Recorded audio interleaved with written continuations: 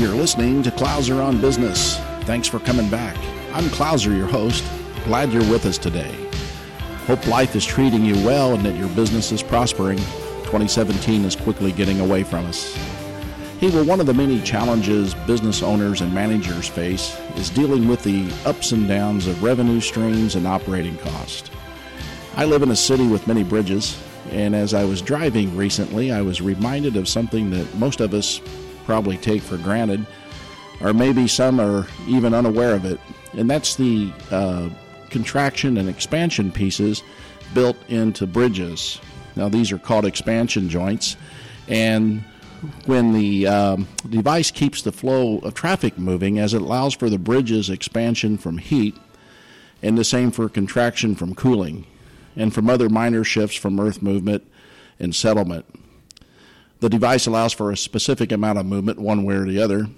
If the device wasn't used, then either the bridge would expand and push into the land supports, or contract and there would be a gap not allowing entrance onto the bridge deck.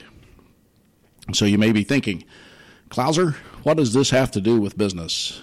Well, I would simply reply with the question, in times of rapid expansion or in times of contraction in your business, a reduction in business, what mechanisms do you have in place to prevent a catastrophic event?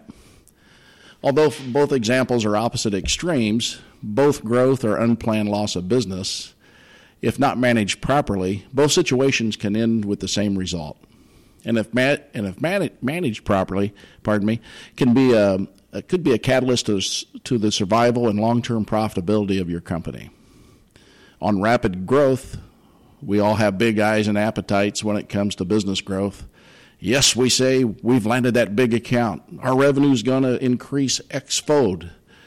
Then we discover there are many factors the management team has overlooked. The additional people resources needed, capital equipment needs. Our working capital will be stressed. It's going to take more time for additional financing. And before you know it, your cash is dried up. Well, then you know what happens after that. Now, on the other hand, a properly executed expansion plan can prevent outgrowing your cash and current financing. Working in advance of the growth by accounting for all the needs, many times the twinkling or glistening things of the new opportunity overcome the planning process. The process of ramping up to new growth levels is critical. You've heard me say countless times, you got to have certain plans in place, and you at least have to have some things in your mind is exactly how things are going to work with this new growth.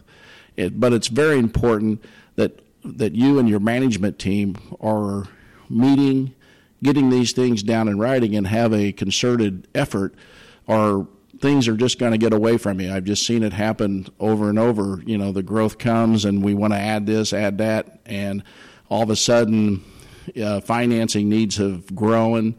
We've bought equipment maybe that we could have staged in, added people maybe that we could have staged in. The other extreme, your business contracting, poses a different type of management. Your company is operating, it's financed, it's staffed at a particular level. Then you lose a major customer, or the economy takes a hit, or get this, a catch-22. I was just talking to a business owner friend of mine the other day. As a matter of fact, he's been on the podcast, Tom Richardson of Warrior Products. He was telling me yesterday that the U.S. dollar now has grown strong, and so his export sales have diminished.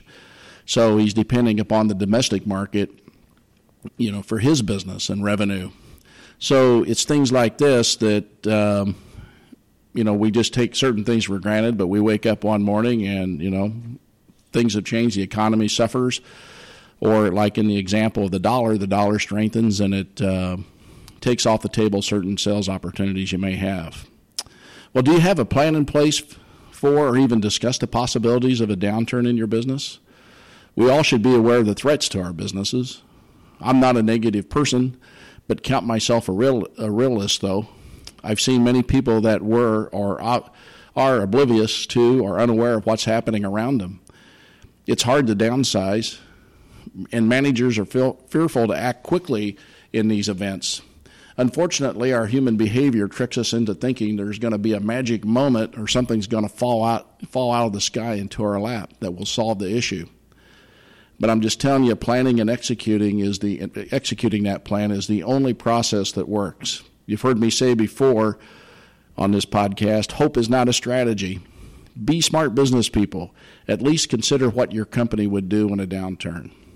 Well, the Clouser Coda for this podcast is proper planning for contingencies, whether unexpected growth or unexpected downturns in your business, is a key responsibility to management.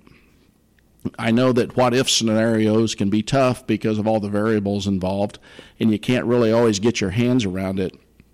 But I think you owe it to yourself and to your company to at least consider the threats if either of these situations show up on your business doorstep. I hope that it doesn't happen to you, but I've seen it happen, and we know what happened back in 2007, 8, and 9, and 10, where a lot of business owners woke up one morning and didn't know what to do, and so plan.